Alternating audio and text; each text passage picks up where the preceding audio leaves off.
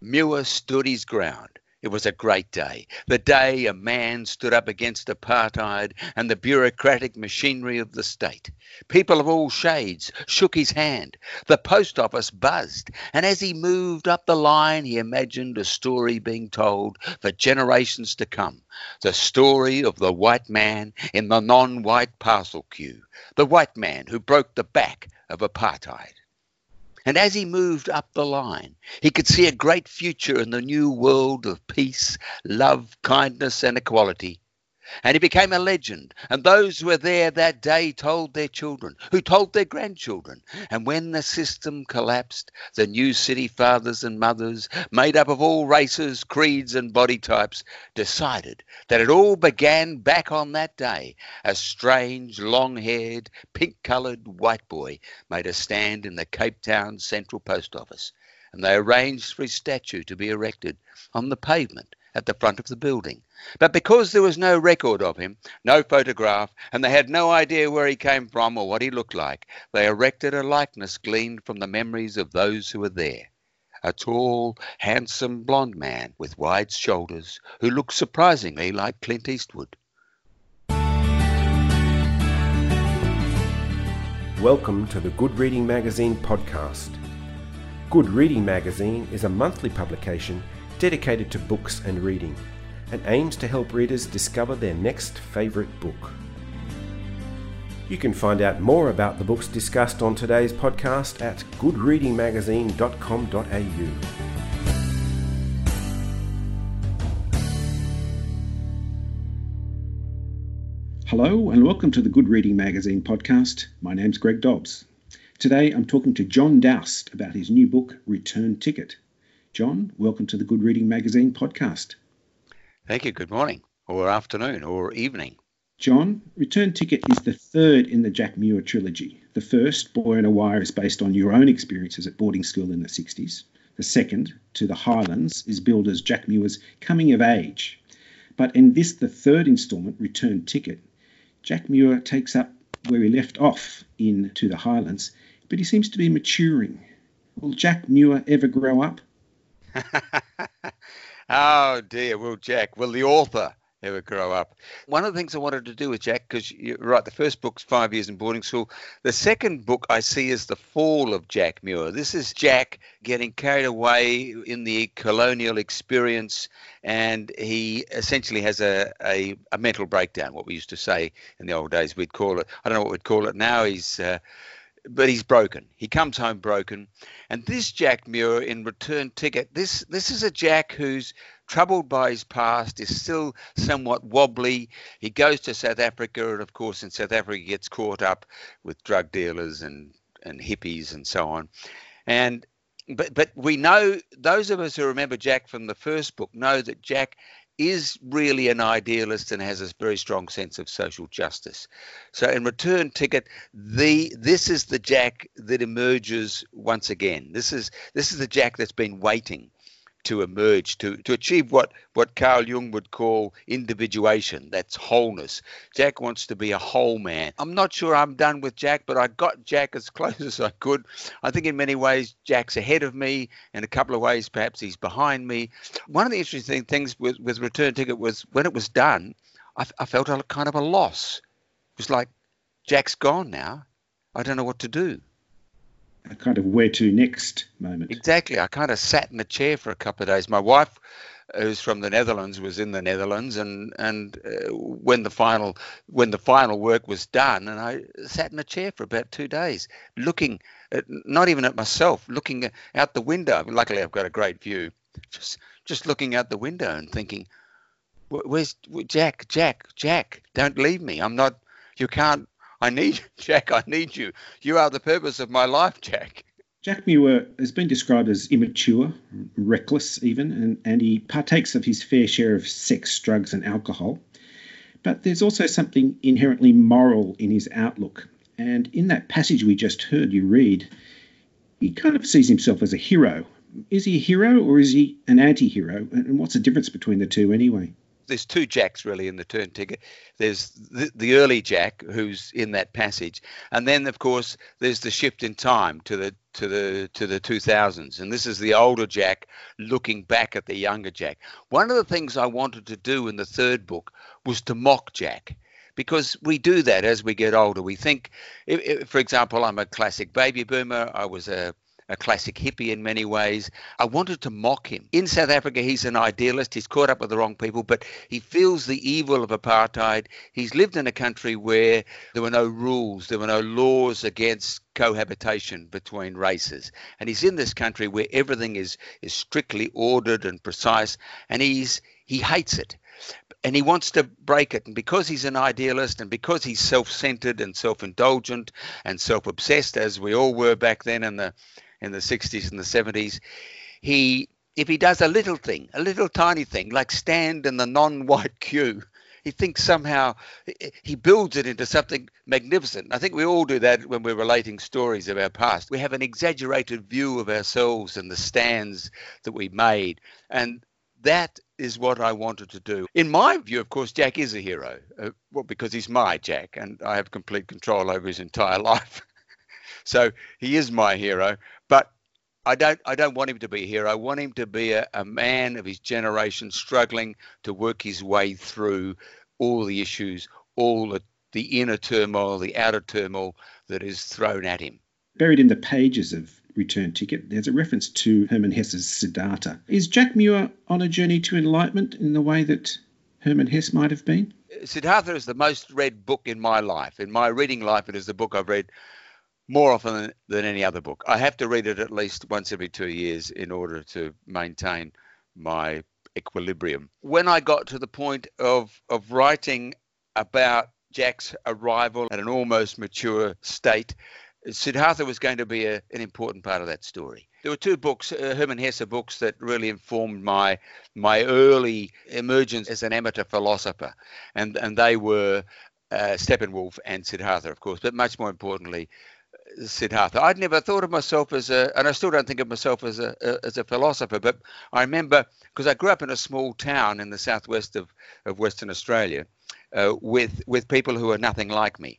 They were all very grounded people. I was always a dreamy guy. One of the reasons why I wrote 3 books based on my life is that, looking back, I found myself quite interesting. I don't know if that sounds a bit narcissistic, but going from a small country town to a boarding school was not in many ways not a pleasant experience. But having grown up on a farm with people who were very grounded and very clever with their hands, they were very good at fixing things. But I wasn't good at fixing engines. I couldn't fix the spraying machine when it broke. I couldn't build a shed, but I could hoe and chop. I was the house wood chop champion. I could drive a tractor. I could do all those sorts of things. But if the tractor broke down, for example, the other brothers would just get off and fix it, whereas I would get off and lie under a tree and dream of worlds that never existed until somebody came along and fixed it. So I was a very active boy. I loved climbing trees. I loved adventure. And so my favorite books were all adventure books. I remember my father having a conversation with him once, and he said to me something like, and this is the great thing about fiction, I remember his attitude towards me. I don't remember exactly what he said, so you have to make stuff up. But I remember him saying to me once, "You've got a very philosophic turn of mind." And I didn't quite know what he meant, but of course I came to know what he meant. And that meant to me, as I emerged, was that the older I got and the older Jack got, the more interested he became in the outer world. And in those 3 books, we see Jack move from a very self-obsessed, self-centered, narcissistic boy to a self-indulgent younger man, and then to a worldly man, a man who listens to other people's stories. Because I think hopefully readers will notice in Return Ticket that it's not just Jack's stories. There's a lot of other people's stories in the book. He becomes a great listener. I think that's something very important in one's climb towards a level of maturity, is the ability to listen, but to really listen, to hear other people's stories. Because as you know, Gregory Dobbs, everybody has a story. And those people who say to me, oh, I don't have much of a story, they're the ones I want to spend time with and grill them until I get every last morsel from them. It does sound like Jack Muir is on some kind of journey to somewhere, whether it's enlightenment or elsewhere. But I want to talk for a moment about Jack's stance. He's a very moral kind of person. He takes a view on things like racism and apartheid, colonialism, independence. Despite this wayward life he's led, but he's also a bit of a closet socialist, or maybe in the process of becoming one. Do those two things go together, the developing moral code and socialism? Are they necessarily linked? Now, there's a big question. Oh, well, yes, I think they are. And I think that it's very important to make the distinction between what we might call real socialism and the socialism that's been given a bad name by the totalitarian dictators and the totalitarian bureaucrats. Because the socialism that I experienced on the kibbutz in the 1970s was, I think, what we could call real socialism. There was a meeting once a week in the dining room. People, not everybody went, but the majority of members went, and they voted on issues as they came up. The two most important people on the kibbutz were the social secretary and the economic secretary. No decisions were made without consultation with both those people. And you were trained to do the task. You weren't just thrown in because you were a nice guy or because you could add up. You were trained for the task, and you only did a 2-year term. And so it was passed around the community. We often forget how much socialism, the spirit of socialism, informs our lives. Now, I live in a regional town, and I know that you don't get a public event, you don't get a festival without your volunteer workforce. And what's that? That's the spirit of socialism. No country town in Australia exists without its volunteer workforce. So many businesses now in regional areas are owned by cooperatives. In the old days when I was a boy, there were many cooperatives, and they're coming back. And this is the spirit of socialism. For example, a local health food shop here in Kinkinnup, Kinjarling, place of plenty, place of rain, home in the Noongar Menang, some people call Albany, named after Duke of York and Albany, who was never here, by the way. So a health food shop, we only have 2 health food shops in the town. One health food shop closed up, just shut its doors.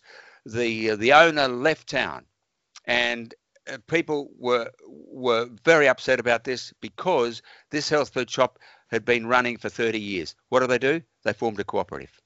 This is the spirit of socialism. Jack understands the spirit of socialism.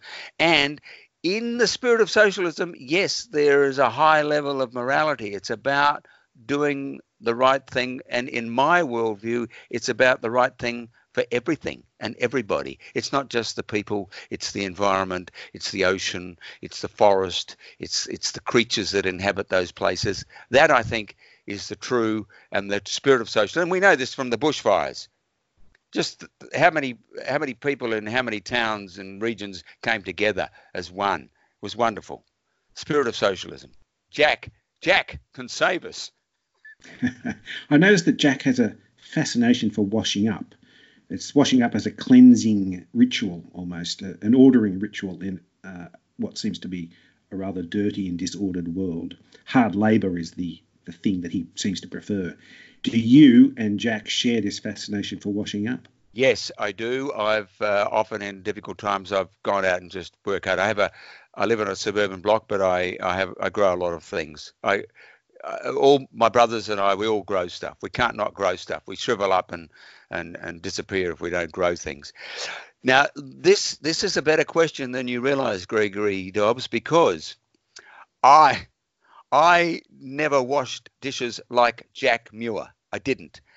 When I decided on using the dishwashing theme throughout the book, I have in my life washed a lot of dishes. I have washed dishes on most continents, I will admit. But are you trying to tell me you've now got a dishwasher? No.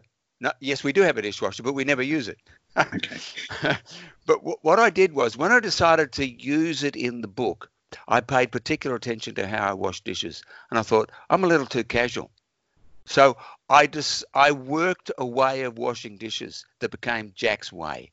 And guess what, Greg? That's now my way. I learned how to wash dishes through Jack Muir. And that actually leads me to what might be my last question. A lot of readers were expecting redemption for Jack Muir in your last book, To the Highlands, but that didn't really seem to happen. As you said, it was his fall.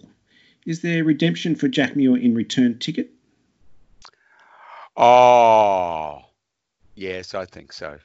I think there's redemption for Jack. I'm hoping that those people who said to me when they heard I was writing the third, is there redemption in this book, John? Is there redemption? I'm hoping they'll send me an email or give me a call and say, oh, John, you've redeemed Jack. Thank you. I'm hoping because much of To the Highlands for me is also a love story. It's about the love of someone who he could never love because he admired her too much. And in this book, Jack gives himself to love, and not as many times as I've given myself to love, by the way, Greg. But only twice in the book. And one of the things that Jack does is he closes circles. Now, this is one area where Jack is ahead of me.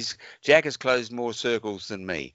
I felt it was important that Jack go back and he sees people that he had relationships with that didn't end well. He's reconciled with his parents, with his father in particular, because his relationship with his father was problematic.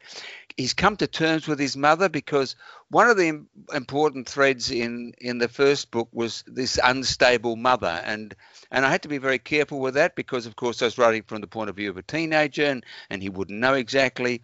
But in my case, my mother battled depression all her life. I wanted Jack to come to terms with her, and I wanted there to be secret moments between the two of them. And of course, I've dedicated the book to three women, and one of the women was my mother, and the other woman was the mother of my first Israeli girlfriend, who isn't in the book, and she was a Holocaust survivor from Auschwitz, and the third woman being my partner, who's still with me after 44 years, who I met on a kibbutz. And I think the way that Jack has organized his relationships with these women, other women, his family, his mother's family, and his father in particular, I think that this has caused Jack to I think I've forced redemption upon him. I think but of course, in the end, everybody's going to read the book in the way they do. And I can't determine what people are going to take from the book. But so far, I have to say, people who have contacted me who have read all three have said some sweet, lovely and kind things. As a final question, and I think this really is the final question, how much of John Doust is in Jack Muir, and how much of Jack Muir is in John Doust? That's a brutal question. I think that somebody asked my wife the other day, and she was asked, is Jack Muir John Doust? And she sort of gave one of those sly looks. I was in the same room. She did admit that she hadn't read Return Ticket. She doesn't read anything until it's a book, and then she doesn't read it for some time. So what I think that in many ways Jack is a better man than I am, and I think in some ways I'm a better man than Jack. I think of him as my twin brother, as a man I know all too well. I think I've made life a bit harder for Jack than it was for me, really, in some ways, although in other ways it was harder for me. But I think I've viewed, given that I'm a writer and Jack isn't, Jack's a victim of writing, I think that life for me really has been, and I'm reminded of a conversation I had this morning in a nursery. We were talking about the way people are behaving, and the nursery owner was saying that some people had resigned because they were really frightened about the virus. And I said that I think these times are very important testing times for us. And I said, why did they resign? They said, because they're too serious about it. I said, yes, we can be serious, but we've got to maintain our humour.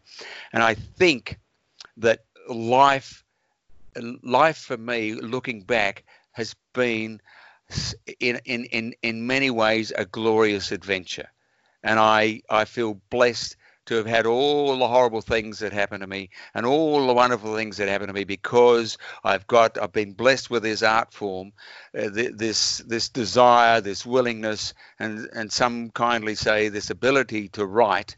And whereas Jack, poor old Jack, is a victim of my writing. I'm the Donald Trump of Jack's life. Surely not, Jack. Surely no, not. sure. I'm sorry. I apologise for saying that. I'm the Govinda. I'm the Siddhartha. I'm the Zarathustra of Jack's life, and I think that he is much more of a victim than I have been. Does this mean the circle is now complete? Both Jack Muir's and John Dowst's trilogy? It does. It means the end of the trilogy, but does it mean the end of Jack Muir? I can't say that. There's a whole lot of Jack that isn't revealed in this book. Jack had a career. There's a cursory mention of his career. There's no exploration of that. So I don't know. I am working on a couple of other books. One certainly isn't Jack Muir. One could be Jack Muir, but I'm not sure. But I'm not going to. What I'm going to do is see this bit through. What a shame. All the book launches are gone. I had a lot of appearances booked. They're all gone. So we're down to social media. But as you know, Greg, the wonderful thing about social media is the people like Gregory Dobbs pop up and enhance your life. It's another exciting journey. Well, that's very kind of you, John. I hope that the life of Jack Muir continues. But it's been a great pleasure talking to you, John, and thank you for joining me on the Good Reading Magazine podcast. Thank you very much, and stay safe, stay healthy. I will. I've been talking to John Dowst about his new book, Return Ticket. It's published by Fremantle Press and is available at goodreadingmagazine.com.au and all good bookstores. My name's Greg Dobbs, and thanks for listening.